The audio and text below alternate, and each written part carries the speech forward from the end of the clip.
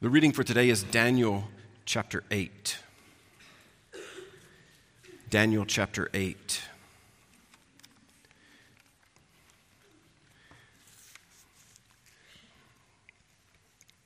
We have Bibles. If you would like to follow along, you're welcome to grab one now or during the next song. They're on the table right outside the door there. And if you don't have a Bible for yourself, you're welcome to just take it home and keep that one.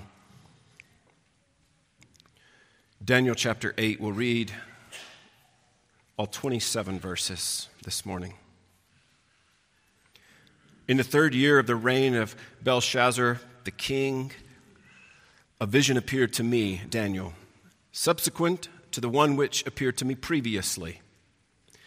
I looked in the vision, and while I was looking, I was in the citadel of Susa, which is in the province of Elam, and I looked in the vision, and I myself was beside the Ulai canal. Then I lifted my eyes and looked, and behold, a ram, which had 2 horns, was standing in front of the canal. Now the 2 horns were long, but one was longer than the other, with the longer one coming up last. I saw the ram butting westward, northward, and southward. And no other beast could stand before him, nor was there anyone to rescue from his power. But he did as he pleased and magnified himself.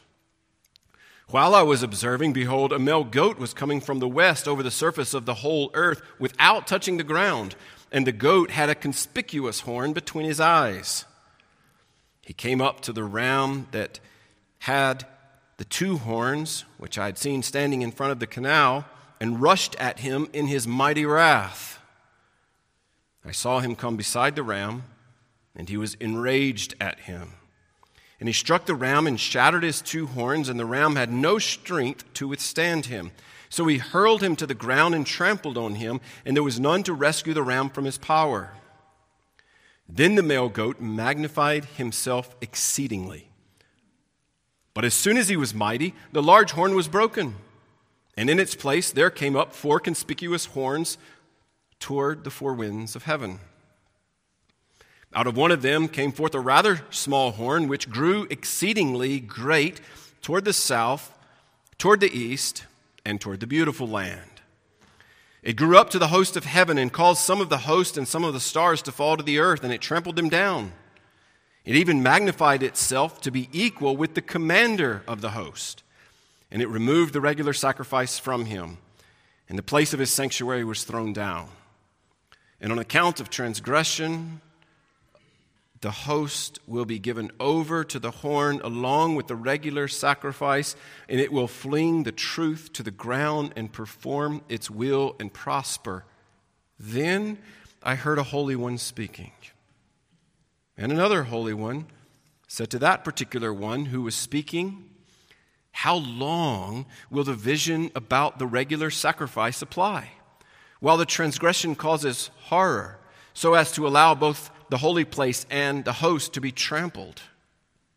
He said to me, "For 2,300 evenings and mornings, then the holy place will be properly restored."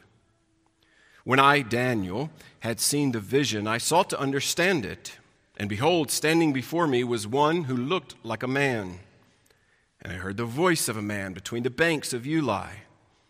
And he called out and said, "Gabriel, give this man an understanding of the vision." So he came near to where I was standing, and when he came, I was frightened and fell on my face. But he said to me, "Son of man, understand that the vision pertains to the time of the end." Now, while he was talking with me, I sank into a deep sleep with my face to the ground. But he touched me and made me stand upright. He said, "Behold, I am going to let you know what will occur at the final period of the indignation, for it pertains to the appointed time of the end. The ram which you saw with the 2 horns represents the kings of Media and Persia. The shaggy goat represents the kingdom of Greece, and the large horn that is between his eyes is the first king. The broken horn and the 4 horns that arose in its place represent 4 kingdoms, which will arise from his nation, although not with his power. In the latter period of their rule, when the transgressors have run their course, a king will rise, insolent and skilled in intrigue. His power will be mighty, but not by his own power. And he will destroy to an extraordinary degree, and prosper and perform his will. He will destroy mighty men and the holy place. And through his shrewdness, he will cause deceit to succeed by his influence. And he will magnify himself in his heart. And he will destroy many while they are at ease. He will even oppose the Prince of Princes. But he will be broken without human agency. The vision of the evenings and mornings, which has been told, is true. But keep the vision secret, for it pertains to many days in the future. Then I, Daniel, was exhausted and sick for days. Then I got up again and carried on the king's business. But I was astounded at the vision, and there was none to explain it.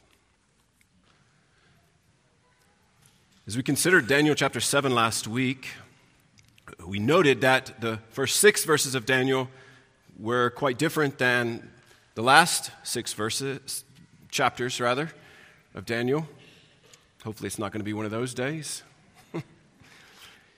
Chapters 1 through 6, in a historical fashion, tell us how to stand alone for God.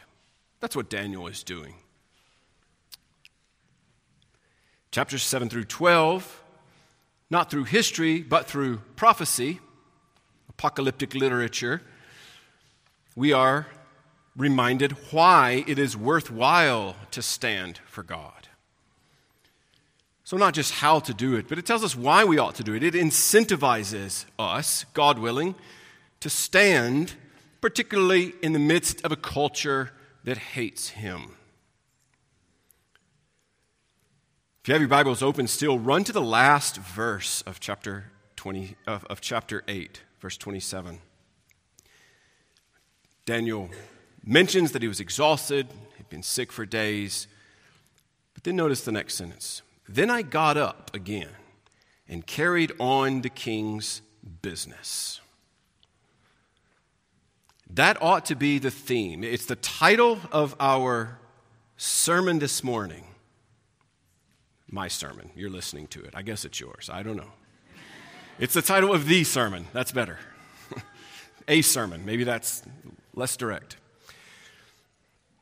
But the theme of our lives ought to be the same. I carried on in the king's business. Whether tired or exhausted or overwhelmed, we carry on doing God's bidding. In a very real sense, in the last days of Jesus' life, when he has his disciples gathered around him, in the last will and testament that he offers in John 13 through 17, in chapter 16 he says this, "These things I've spoken to you, so that you may be kept from stumbling, so that you might carry on in the king's business," is what Jesus says to his disciples. So looking at the entirety of this chapter, I've split it into 4 sections. The introduction, which is verse 1. The vision, 2 through 14. The interpretation, 15 through 26. And the application, verse 27. Believe it or not, the application is we ought to carry on in the king's business. It's in that verse. We've just looked at it. And in the midst of considering this chapter together, which is not going to be a very clean walkthrough, based on the nature of the literature type and my lack of ability to make it clean and clear. But I do hope that we will see both the historical fulfillment of what Daniel is writing about, as well as the typical significance, or what he's pointing to in the future, and how it applies to us. So, the introduction. I heard on more than one occasion when I mentioned 4 or 5 months ago, whenever it was that I was thinking about starting Daniel or had just started it, are you just going to preach the first 6 chapters? And there is a tendency to just skip over the last 6. It's common, and it's understandable. And now that I'm 2 chapters in, I understand why people do that. And I hope it's not too late for me to bail out if I need to one of these weeks. But it can be a real headache looking at Daniel chapters 7 through 12. The problem is if we skip over it and don't deal with it adequately, it's going to leave us with a gap in our biblical knowledge.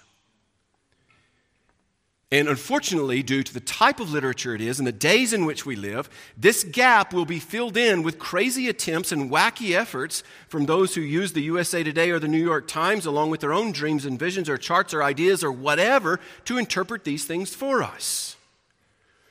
These visions are hard to understand. At least they're hard for me to understand. But that doesn't mean that we have a right to avoid them. Daniel was bothered by his vision. The vision was hard for Daniel to understand. Looking back at the end of chapter 7 from last week, my thoughts were greatly alarming me, Daniel records, and my face grew pale. He was bothered. Daniel was bothered by the visions. He was bothered by what the visions meant for the people of God. And Daniel 8 ends in a similar fashion. We've just looked at it in verse 27. I was exhausted, Daniel writes, and sick for days. I was astounded by the things that I had seen.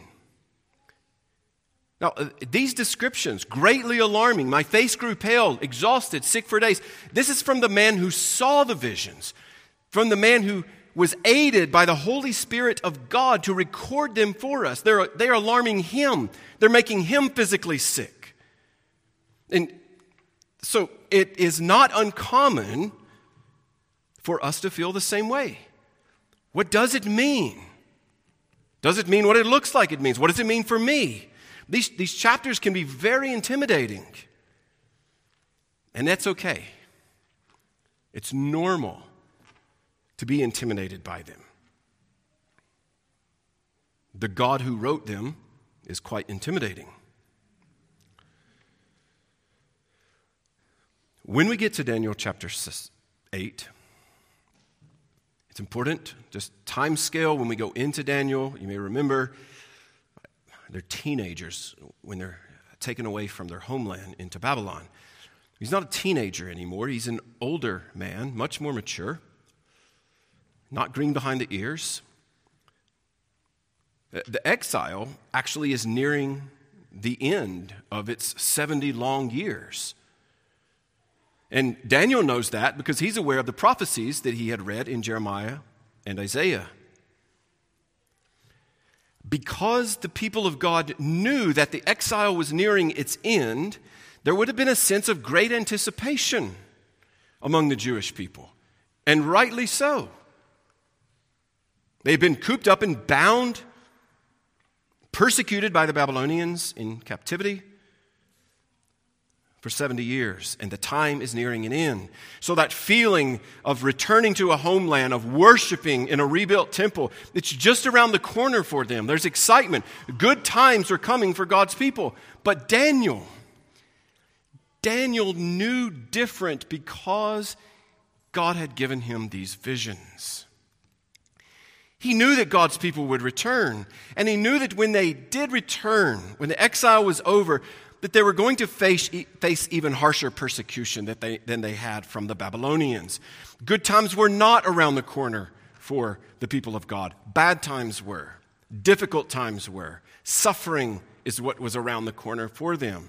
Not just for the immediate generation, but for future ones as well, including ours. Prosperity preachers must never consider the prophets. Not seriously. Now, imagine being in Daniel's shoes, older, mature, child of God, and having to be the bearer of this news. Everybody's excited, looking forward to better times ahead. Imagine being Daniel. You're the one that shows up at the celebration to mark the end of the 40-year exile, and you have to interrupt the celebration and make this announcement. It's about to get really bad, friends. Daniel was terrified at this. He was worried. Leadership can be a heavy burden to bear, and Daniel is realizing that. In the 3rd year, he writes, of the reign of Belshazzar, the king, a vision appeared to me, subsequent to the one which appeared to me previously. So Belshazzar was the king during the vision of chapter 7. This is 2 years later. Belshazzar is still the king. The visions are similar, as you may have noticed in the reading. I think it's helpful if we think about it from this vantage point. Daniel 7 is a bigger picture, including more of a time span, a broader section or slice of time. In Daniel 8, God is focusing in, zooming in on very specific details in a much smaller window of time. Let's move on and look at the actual vision that Daniel sees. I looked in the vision, and while I was looking, he notes where he was, specific geography.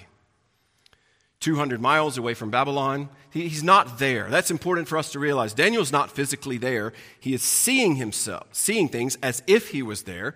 I mean, that's part of the vision, and he makes it clear that he's not there in person by mentioning time and again, I looked, or I saw. 3 times in verse 2, again in 3, 4, 7, 15, which makes us ask the question, what did Daniel see in this vision? He saw a ram with varying sized horns, a goat with a conspicuous horn, 4 conspicuous horns after that, and then a rather small horn. That's it. What in the world does that mean? Well, at this point, we have no idea. But let's look specifically at these things. Daniel sees a ram, verses 3 and 4. He sees a ram that has 2 horns. One was longer than the other, and the longest one sprang up after the shorter one. And this ram is pushing west, north, and south. And no beast could stand up against him. He did whatever he wanted and became great. Despite its power, the ram was lopsided. One horn was bigger than the other. A clear picture of the Medo-Persian Empire. And again, I'm not making that up. We read that in the reading as well. And that's why, we're not going to look at the vision and then the interpretation. It's in my notes that way, but we really can't wait that long to mention it. So I'm just going to mention it along the way and make it extra confusing for everybody, especially me. But in the Medo-Persian Empire, the Medes were initially the stronger power. But soon the Persians outgrew them, and this uneven empire was established between the two. If you go back to chapter 7, this unevenness of the Medo-Persian Empire is represented in a lopsided bear, if you remember. It was bigger on one side. The same picture is being painted. But here it's not a lopsided bear, it's a long horn and a longer horn. Now, again, remember, Daniel is having this vision before these two nations become a superpower. This is detailed biblical prophecy that was proven to be 100% accurate by history as it played out centuries later.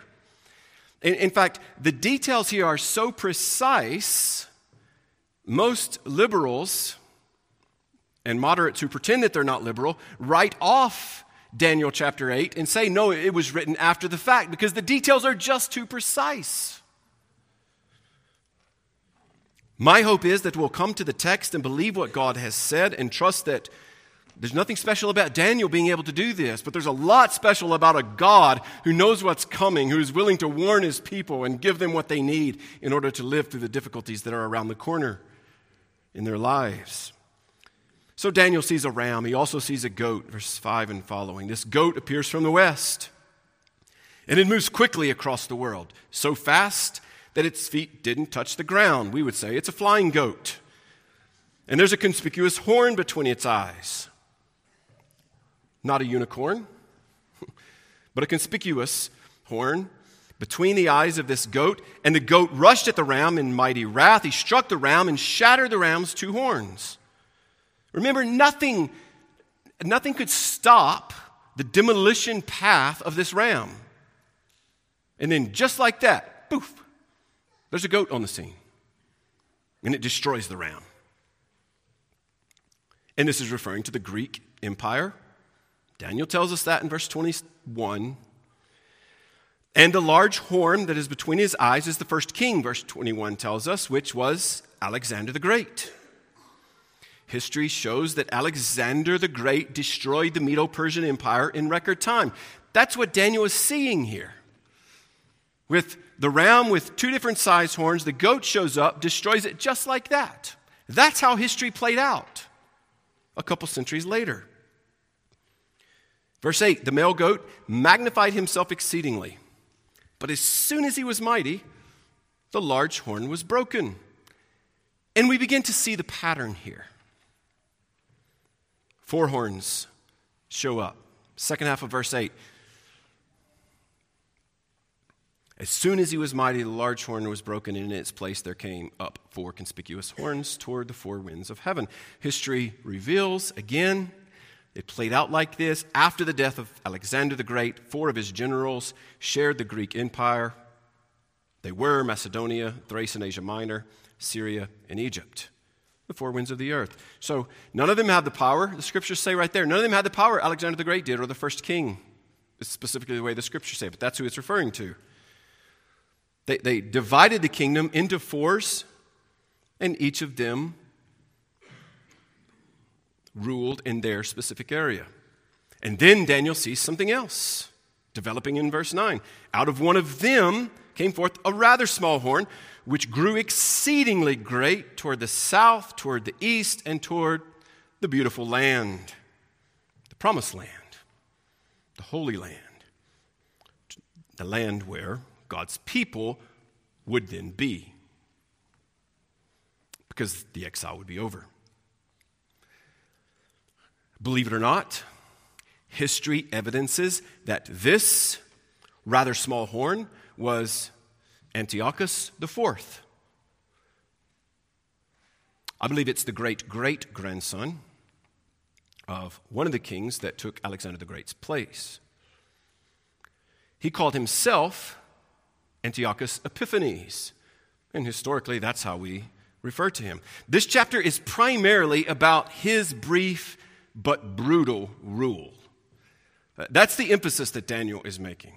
And it's not so much because he himself was significant. Most of us maybe have never heard much about Antiochus Epiphanes, Antiochus IV. But why does God spend time detailing these specifics? Not because he himself was significant, but because he caused great harm to God's people. And God loves his people. Antiochus referred to himself as Antiochus Epiphanes. Epiphanes means God manifested. Right? He nicknamed himself, here's the revelation of God. Here I am. The Jews had another nickname for him. They called him Antiochus Epimanes, which is Antiochus the madman. He thought he was God. They thought he was mad.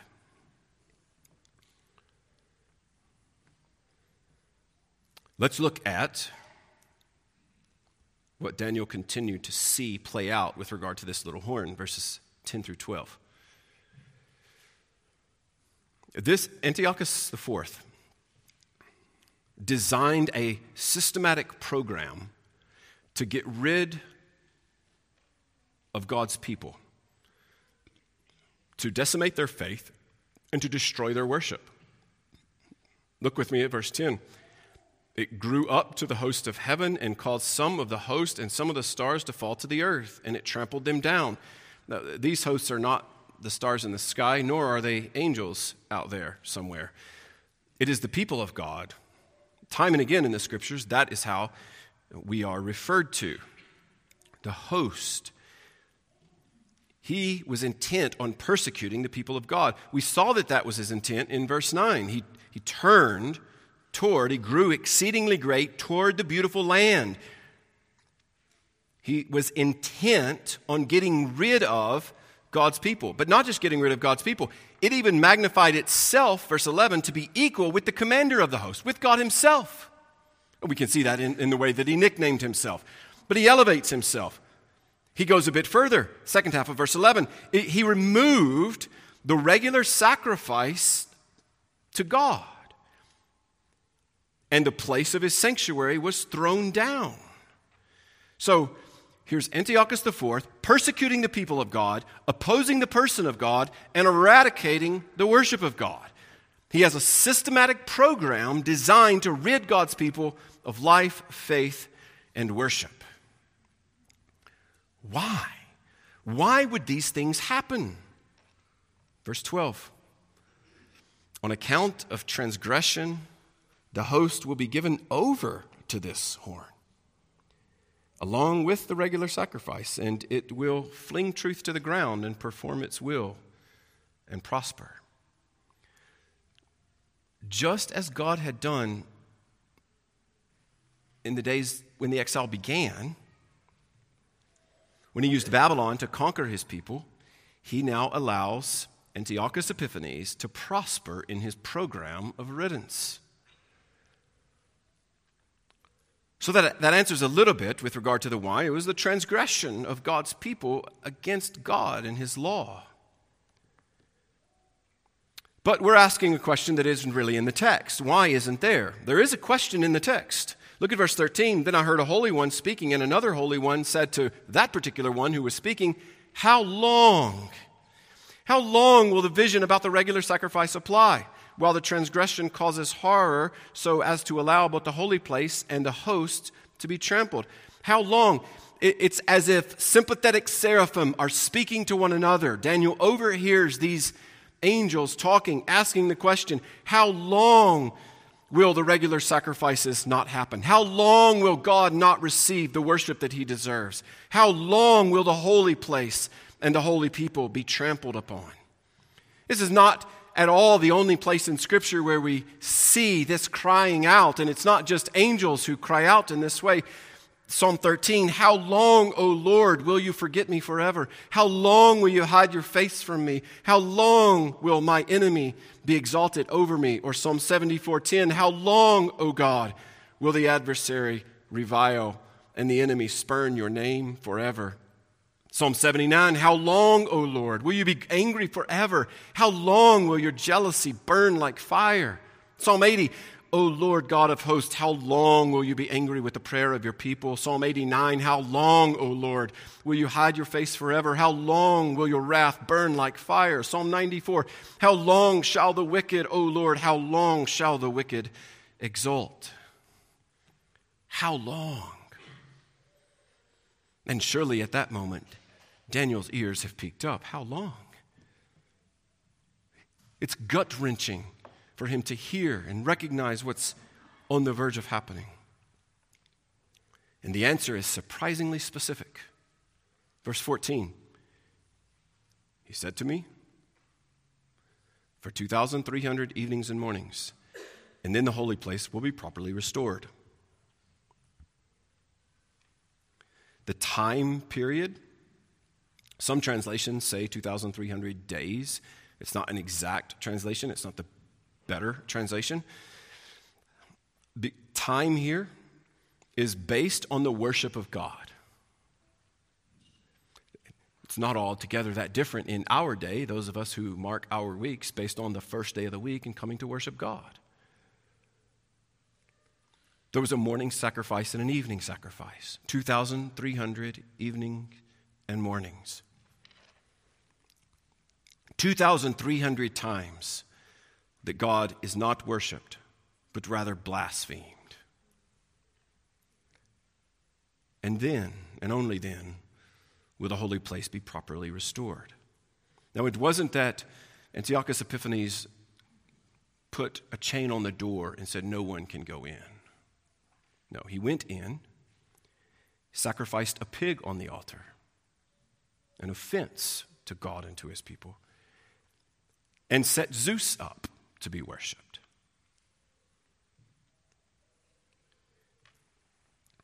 Again, the recorded history of these events, the 2,300 evenings and mornings, The recorded history matches these prophetic details from Daniel's pen. The blasphemy stayed in place for about 3 years until it was removed, and the Holy Temple was cleansed and rededicated to the Lord. And it was limited then for the sake, the time limit. Why only 2,300 days? God did it for the sake of his name. He was being blasphemed. And for the sake of his people, because they were being persecuted. This rededication of the temple is actually known as the Feast of Hanukkah. The Jews still celebrate Hanukkah. This is what they are recognizing, the end of that blasphemy that was initiated by Antiochus Epiphanes. So, a takeaway from this prediction, a prophecy of 2,300 evenings and mornings, and then the holy place being restored. Here's what God is saying through Daniel. The suffering that will come will not be short. Over 3 years. But he's also saying this, the suffering that will come will not last forever.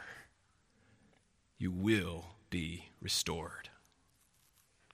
The holy place and the host will be properly restored. Which brings us to the interpretation of the vision, which really ought to mean that the rest of the chapter is pretty easy to understand. I found that I needed an interpreter for the interpretation.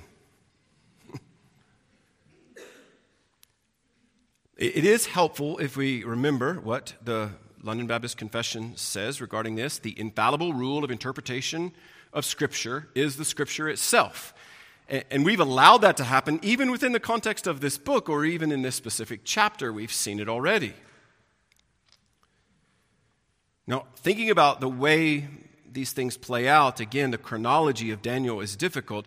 Daniel saw the vision in chapter 7 and this vision that we're looking at this week from chapter 8. He saw them before he ever set foot into Belshazzar's palace, where the finger of God had inscribed on the wall. Which helps us understand then why Daniel knew what was going on. God had been speaking to him. He had been spending time with God, and God had shown him what was coming. He knew that the reigning kingdom was about to be wiped out. Verse 16, I heard the voice of a man. He called out and said, Gabriel, give this man an understanding of the vision. The voice of a man speaking to an angel. Whose voice? A man. The man. The God-man. The pre-incarnate Christ. Hey, Gabriel, explain to Daniel what's going on. Let him know how bad it's going to be, but let him know how good it will get. So he came near, verse 17, where I was standing, and when he came, I was frightened and fell on my face, but he said to me, Son of man, understand that the vision pertains to the time of the end. Not the end of time, but the time of the end of the coming persecution. The end of the reign of Antiochus IV, the end of the persecution, the end of the suffering, not the end of time altogether. That was chapter 7 in the big picture. This is a narrow slice of time in chapter 8 that we're considering. Continuing verse 18. While Gabriel was talking with me, Daniel says, I sank into a deep sleep, my face to the ground. He touched me, made me stand upright. He said, Behold, I'm going to let you know what will occur at the final period of the indignation, for it pertains to the appointed time of the end. I fell into a deep sleep. Again, we see evidence of Daniel being so overwhelmed by the information that he is coming into contact with that he passes out. The angel has to reach down and say, no time for sleeping. Stand up. I'm going to let you know what will occur at the final period of the indignation. God's indignation for his people's rebellion against him. It's coming to an end. Restoration is coming eventually, just not as soon as we would like. And he goes on, it pertains to the appointed time of the end. The appointed time. Listen to that. And that's where we hear the promise and the encouragement. We've got to listen for it, though, or we end up just sinking into despair. The time of the end has been appointed. God is in control of when the suffering stops. And that's what is being communicated here from Gabriel, who's explaining to Daniel the vision from God, is that there's an appointed time. God already knows. He's in complete control of all that is happening. And as we pick up in verse 20, it fills in some of the gaps in our understanding of Daniel's vision, and we've cherry-picked from there already and filled in some of those aspects. It tells us about the ram and the goat and the conspicuous horn and the four horns and the rather small horn. The ram, as we said, was Media and Persia, and the goat is Greece, and the conspicuous horn between the two eyes of the goat was Alexander the Great, who was the first king, and then the four horns, we mentioned them, who replaced Alexander the Great, and then this rather small horn, Antiochus IV, Antiochus Epiphanes. And verse 23 through 26 really describes in detail some of the specifics about what this man will be like. Reading it on this side of his actions, we're reading exactly how he was. Insolent and skilled in intrigue. He will destroy to an extraordinary degree. He will destroy mighty men and the holy people. Through his shrewdness, he will cause deceit to succeed. He will magnify himself. He will destroy many while they're at ease. He will even oppose the prince of princes. But that glorious conjunction. But he will be broken without human agency. And God did. He took out Antiochus IV, Epiphanes, with a swift, miserable disease. There is nothing that all his military might could do. When God said, the appointed time is here, he took him out. Now, as we've seen this pattern of horns, powers, kings, and kingdoms rising up and falling, the strength of the horns is not what should impress us, but rather their fragility. They look strong 1 minute, and the next thing you know, they're gone. Just completely removed. Such widespread destruction, and then a swift end, again and again. And this has continued throughout history. Some of you are probably familiar with the Nuremberg trials at the end of World War II. Some of Hitler's contemporaries, Hitler and a handful of others, were cowards and took themselves out, didn't stand trial. The ones who did stand trial were found guilty, executed by hanging, and then bused to Munich, cremated, and their ashes driven an hour out and poured into a river. 3 years ago, the most powerful men on the planet, destroying people and families and countries, just washed away in the darkness of one night. And time and again, horns have raised up, people have been raised up, kings and kingdoms have been raised up. And their strength is not what is impressive, it's their fragility. God can take them out. And he has, and he will continue to. What do we do with Daniel chapter 8? Do we just read it as mere history, or a true prophecy, or interesting apocalyptic literature? Do we see it as future reality for us? I suppose we still have the option of avoiding it altogether, if you can remove everything that I've said in the past 40 minutes. This book as a whole, and this chapter specifically, is a book and a chapter of Christian comfort and spiritual realism. So I'm suggesting that we attempt to take and believe and apply the truths that we find here. Noting that the little horn of chapter 7 and the small horn of chapter 8 are different individuals. One has already come, Antiochus Epiphanes, and one is yet to come, the man of lawlessness in the end. Yet they're both one and the same thing. They are both antichrists. They're against God and his people. They're against Christ and Christ's people. So how can they be one and the same thing if they're different people? Remember 1 John 2:18, children, it is the last hour, the apostle writes. And just as you heard that Antichrist is coming, even now many antichrists have appeared. And all antichrists have these traits in common. The traits began in the garden with Adam and Eve, and they will continue to the end of time as we know it, and they will be doing what Antiochus did, persecuting the people of God, opposing the person of God, and seeking to eradicate the worship of God. Where you see those things happening, even in our world, they are anti-Christ.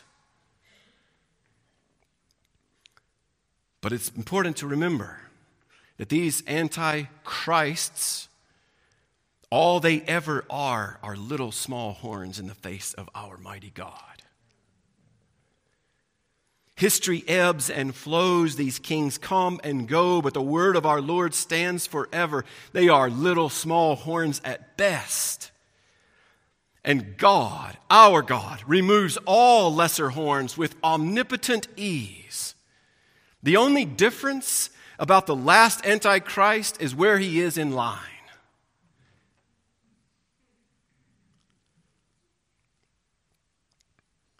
Did you notice Daniel's reaction when Gabriel approached him?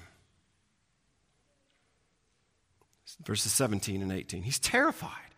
He's in the presence of a sinless being in the midst of his vision. He falls to his face because he knows how sinful he is. Listen, this is only an angel. Imagine what will happen when we come face to face with the creator of the universe. He's described in the Bible as a horn as well. Luke 1:69, Zacharias is praising God that he has raised up a horn of salvation for us in the house of David, his servant. This horn of salvation is a reference to Christ, who was soon to be born, already conceived. All the horns of world history will one day lie broken at the feet of the horn of our salvation, Christ the Lord. He's not a two-horned lopsided ram or a conspicuous one-horned goat, but rather a lamb, the Lamb of God, who took away the sin of the world, who took away your sin and my sin. Worthy is this Lamb who was slain. Worthy is he to receive power and riches and wisdom and might and honor and glory and blessing. This Lamb will reign forever and ever. Amen. This is why, because this Lamb reigns and will reign, this is why we as God's people must be committed to carrying on the King's business. Even when the prognosis is difficult to comprehend, as it was for Daniel. These are terribly somber visions for Daniel to see and for us to read about and try to understand. But the somber reality of the visions is not intended to produce defeatist attitudes in us. Because we don't just see the strength of all these kings, we see their fragility. And we see the omnipotence of our King who reigns forever and ever. So as a result, we get up day after day and we go to work or we go to school and we work hard and we clean the house and we get the groceries and we pay the bills. We seek the Lord and we do not forsake assembling together and we promote the spreading of the gospel and we evangelize our friends and family and neighbors and coworkers and classmates. This is how we carry on with the King's business. Living by faith in the Son of God who loves us and gave himself for us will not allow the anxieties of life to dominate us to the point of falling into despair. No matter our situation, no matter our circumstances, the King's work must go on. We must continue carrying on the King's business. The certainty of the Antichrist's coming should produce a seriousness in us. And the certainty of his removal should make us just as joyful. So we carry on with the King's business, confident in the message of God, confident in the promises of God, confident in the Son of God, who is Christ our King. Let's pray.